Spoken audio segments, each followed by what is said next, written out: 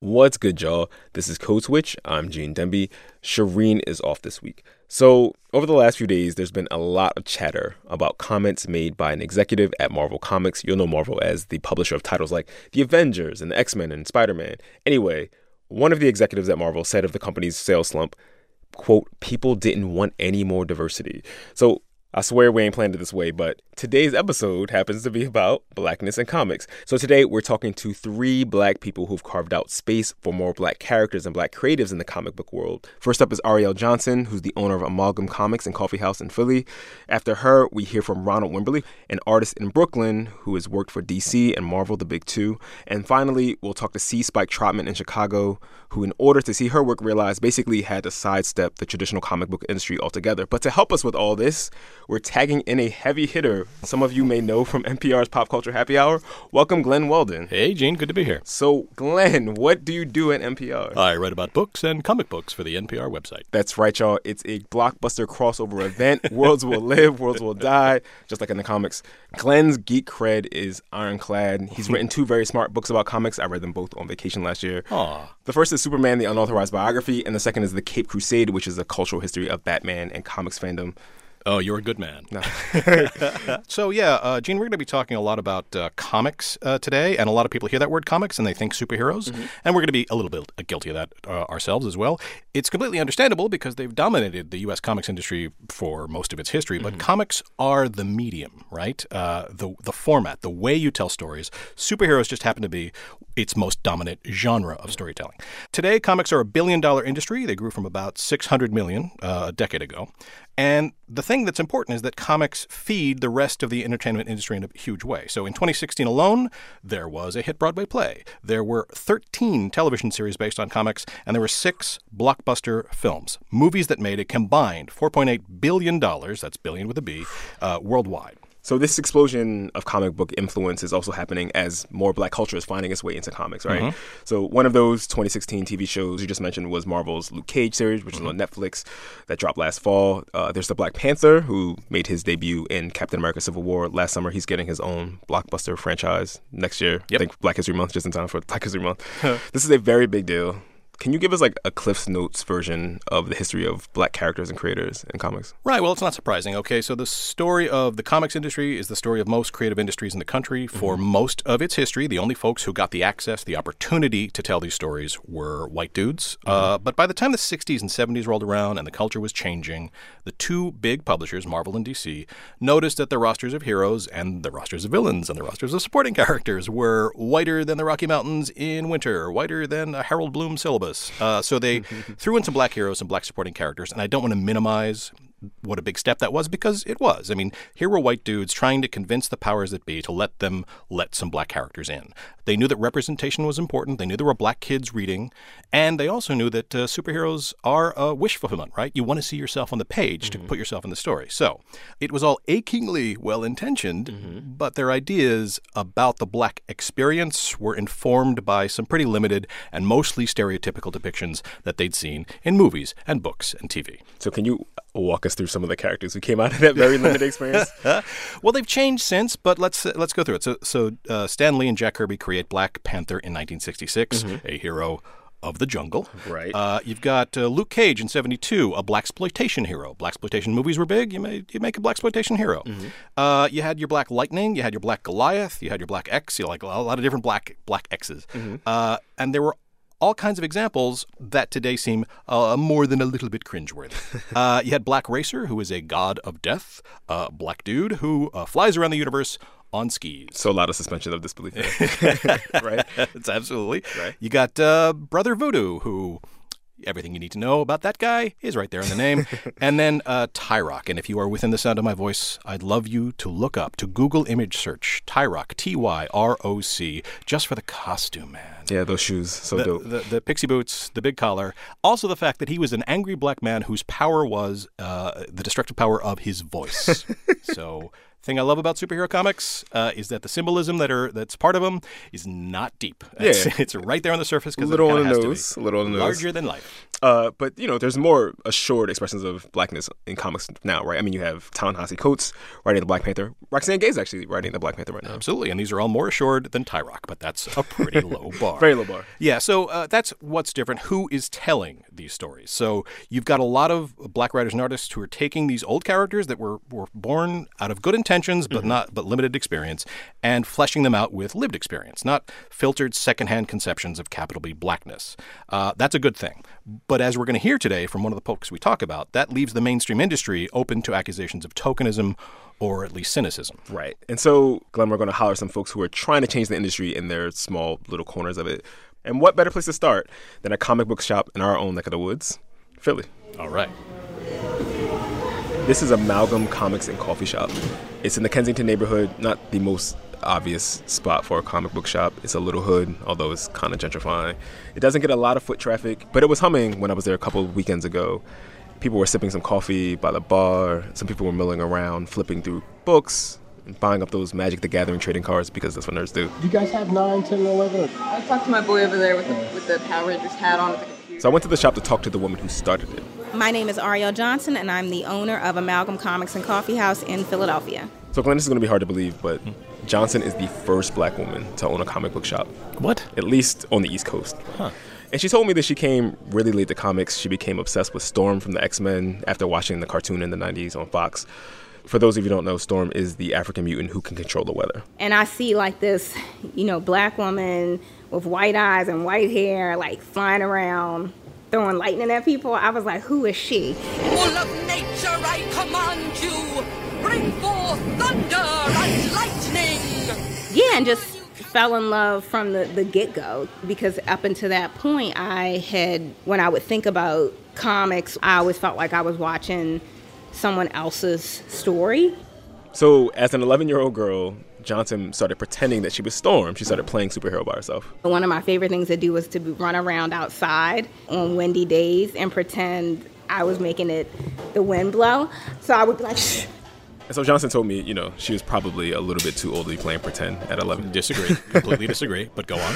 So after that, she's 11. She starts reading her friends' comics and becomes a really serious fangirl. And she moves from Baltimore to Philly for college. She finds this comic book store in Center City, which is actually the comic book store I used to go to growing up.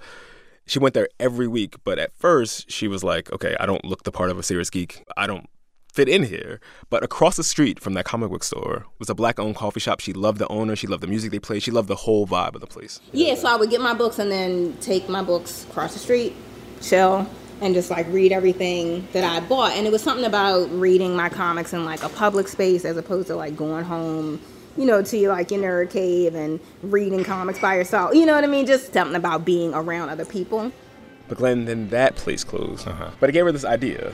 She wanted to create a mashup of the comic book shop where she didn't feel totally welcome and the coffee shop where she did. And that's Amalgam, the shop she runs now. They have events and programs for people in the neighborhood to roll through. And they prominently display comic books that feature and are made by women and people of color. I want black and brown children and girls and women to feel comfortable in the space, because the comic book store has not always been a place that can be a place of comfort for people like me. The people who tend to like comics are usually people who don't necessarily fit into mainstream. But those same people are very quick to not let others take part. And so, of course, not all comic book stores, and there are really great shops out there, but I still feel like being deliberate in doing things for or with, brown people, with black people, with girls, with LGBTQ people in mind is not something that happens regularly. So basically, Johnson had to make a space for herself. And coming up, we're going to hear from another artist who made his own way, Ronald Wimberly. He worked within the industry to tell his stories. Why would you go to Marvel for equity? It's they aren't even treating white men ethically often. You know what I mean? That's all after the break. Stay with us. Support for this podcast and the following message come from Ben & Jerry's, a B Corp committed to using the power of business to advance progressive social change. Since the company's earliest days, Ben & Jerry's has been about a lot more than just euphoric ice cream. Today, they believe that dialogue can bridge differences, promoting a more just and equitable future for all. Join Ben & Jerry's on a journey to better understand issues of race in America and get involved at benjerry.com/racial justice. Hi, it's Rachel Martin with NPR News. And you know what? We're doing something new, and we want you to be part of it. It's called Up First. It's the morning news podcast from NPR. It's a way for you in about 10 minutes or so to get up to speed on the news of any given day. The most important stories, the biggest ideas, the stuff you need to know as you go through your day. Up First, it starts April 5th. You can get it at NPR One or anywhere you listen to your podcasts. All right, y'all, I'm back with our special guest host, Glenn Weldon of NPR's Pop Culture Happy Hour. Glenn, you look like you have something to say. Yeah. So as we mentioned at the top, at the Retailer Summit last week, Marvel's VP of Sales, a guy by the name of David Gabriel, placed the blame for the company's recent sales slump squarely on the fact that the company's been introducing more books with leads who are, well, I'll let him say it. Quote, "What we heard was that people didn't want any more diversity. They didn't want female characters out there. That's what we heard. Whether we believe that or not, I don't know that that's really true, but that's what we saw in sales," unquote.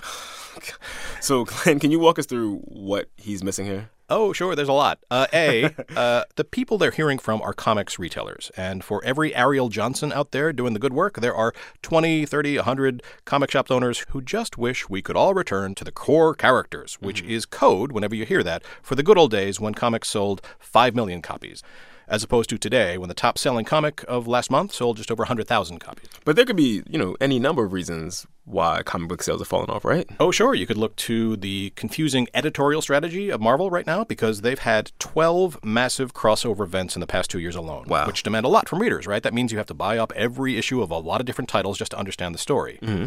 Another thing, they've hiked the cover price of many individual comics. Mm-hmm. And, there's also the fact that a lot of their most popular artists and writers, the kind that people will follow from title to title, have jumped to independent comics publishers like Image. And the reason they do that is because there they can own the characters and stories that they tell as opposed to being part of a giant corporation. That said, I think he's got a point.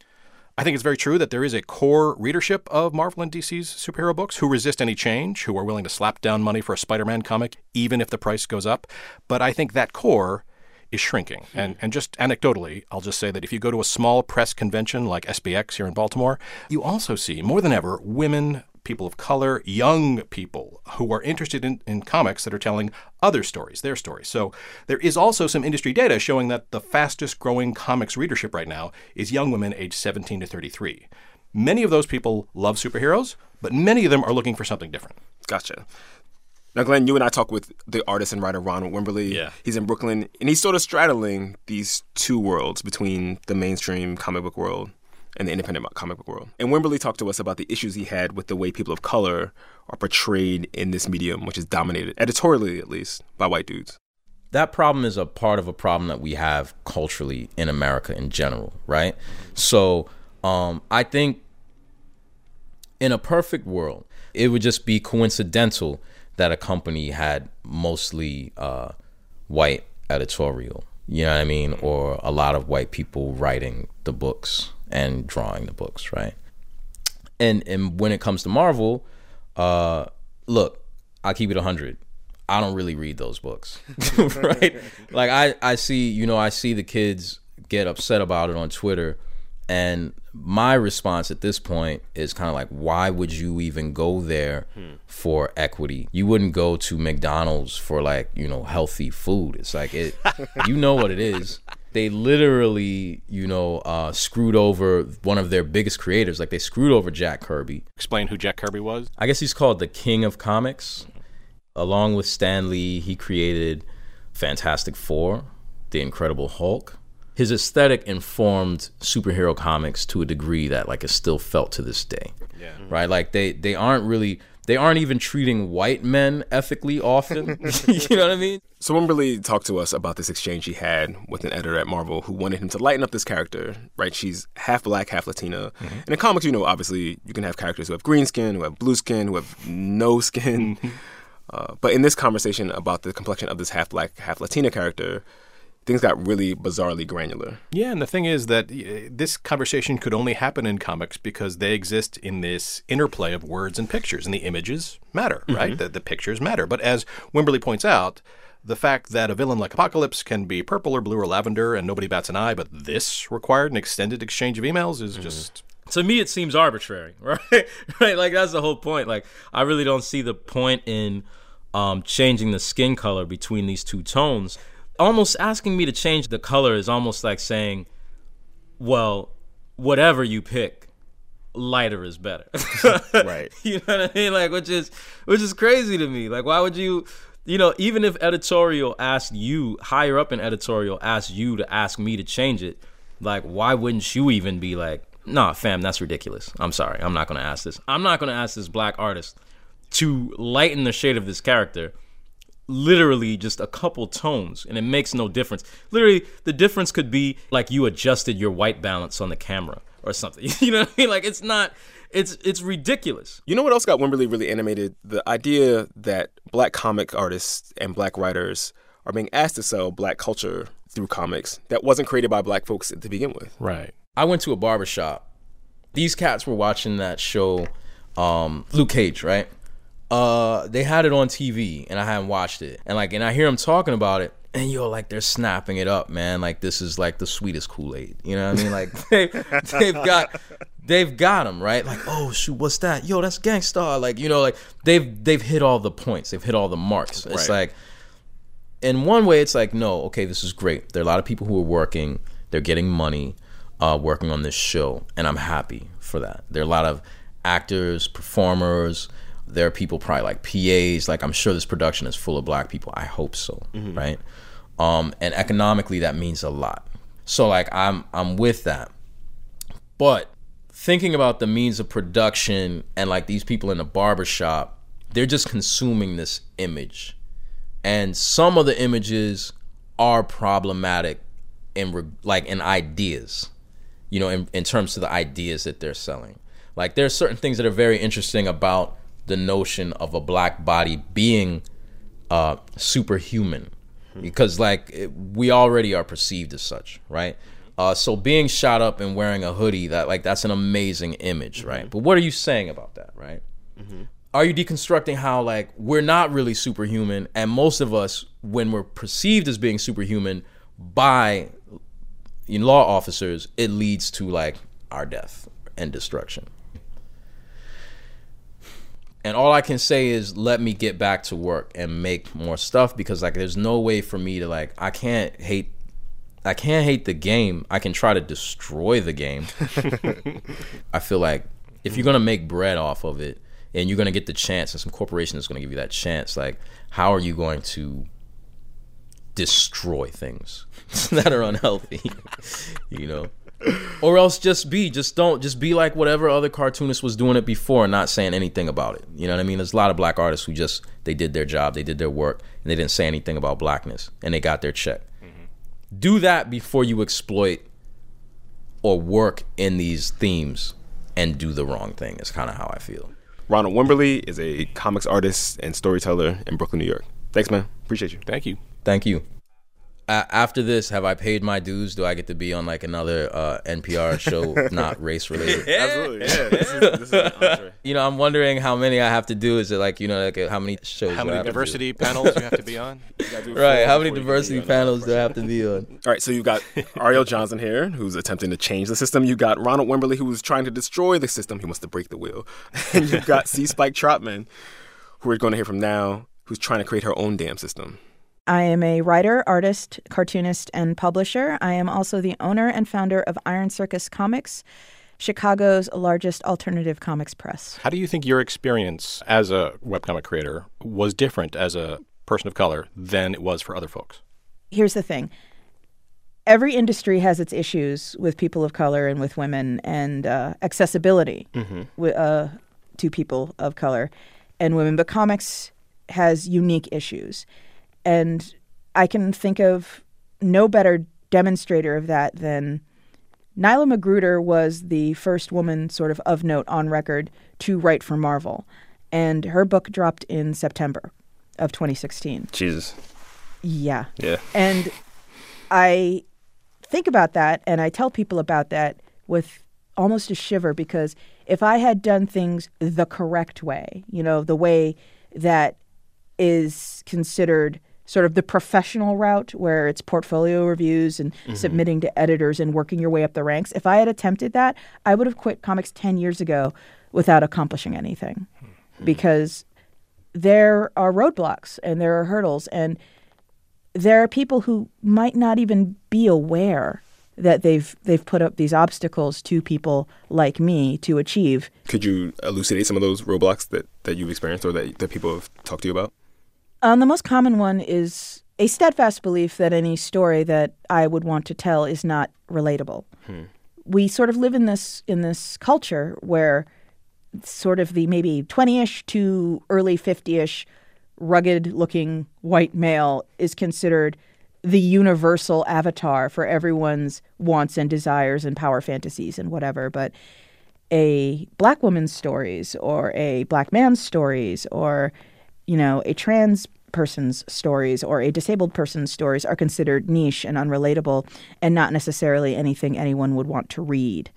And it may not have been articulated to me in that way, but that's sort of something I would have come up against if I had attempted to go through the customary channels to sort of, air quotes, make it in comics. The traditional thing that a lot of folks in the industry, the mainstream comics press would say is, well, if you don't like what we're doing, do it yourself. That is the go-to, what they say. Because how hard could that be? Because how hard could that be, right? Yeah. But you, and you've mentioned this before, you've pretty much called their bluff. You've gone and created your own path because at the time, webcomics, even though, well, talk a little bit about, it was a kind of lawless frontier when you started webcomics. Oh, yeah. And you did it because you were getting that resistance? Is that, why did you choose the webcomics route?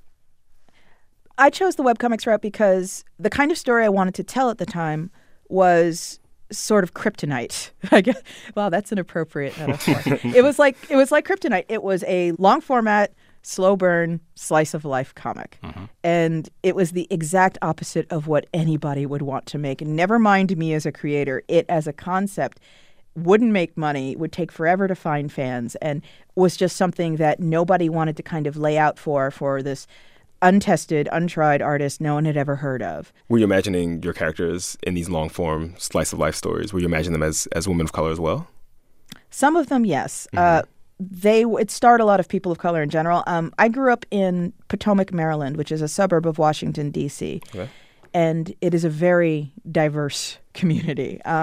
And the characters in that strip, it was called Templar, Arizona. The characters in that strip reflected that. There were all kinds of people. But what I think turned most publishers off wasn't necessarily the cast, it was the method with which I planned on telling the story. What do you mean? Which is, it'll take me 3,000 pages, but trust me, it'll be worth it. And in retrospect, I totally understand why no one took me up on this. Completely. So how were you financing all this when you started doing Templar? I didn't finance it. I was one of those artists who had an incredibly understanding spouse. I had a husband who told me, you have ambition and you have a dream. And I think what you do is interesting and important enough and the world needs it enough that if you never make a dime off it, that's fine. That's the nerdiest romantic thing I've ever heard in my life. Oh, my God. We met on the internet before that was even remotely okay.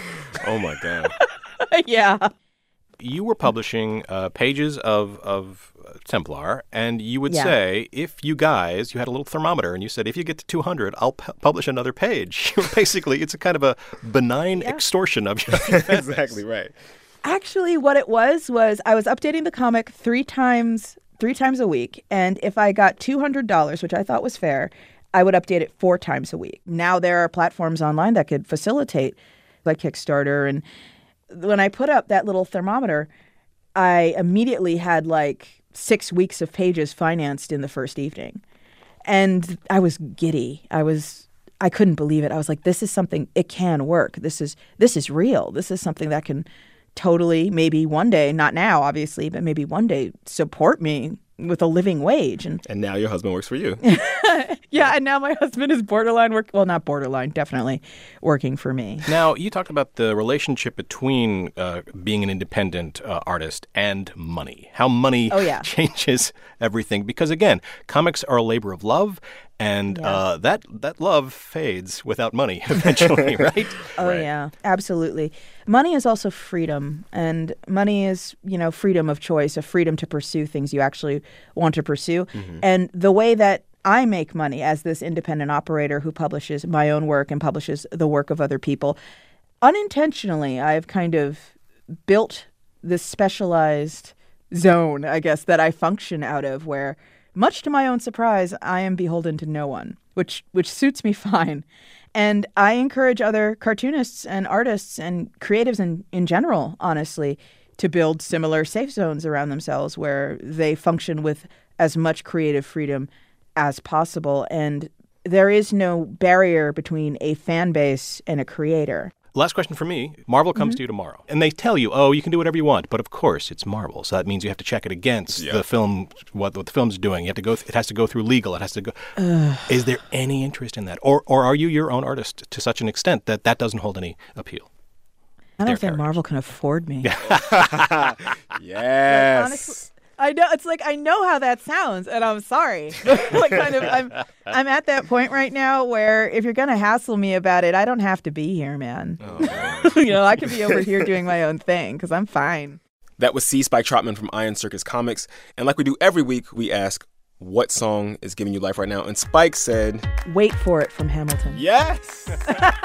Yes. Oh God, I can't sing, but I sing "Wait for It." Yes. I am the one thing in life I can control. Yes. I am inimitable. I am an original. Yes. I had shivers the first time I heard those lines.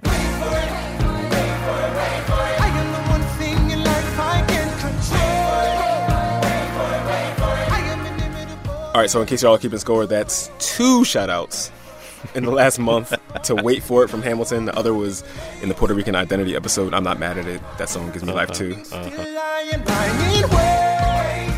Glenn, thank you for rocking with us this week.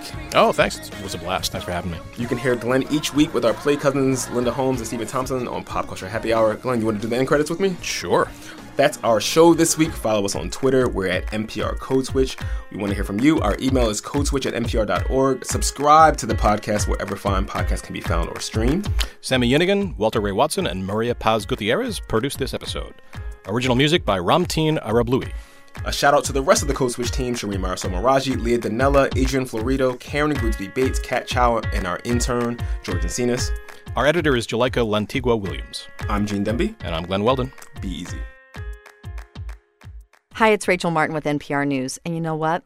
We're doing something new, and we want you to be part of it. It's called Up First. It's the morning news podcast from NPR. It's a way for you in about 10 minutes or so to get up to speed on the news of any given day. The most important stories, the biggest ideas, the stuff you need to know as you go through your day. Up First, it starts April 5th. You can get it at NPR One or anywhere you listen to your podcasts.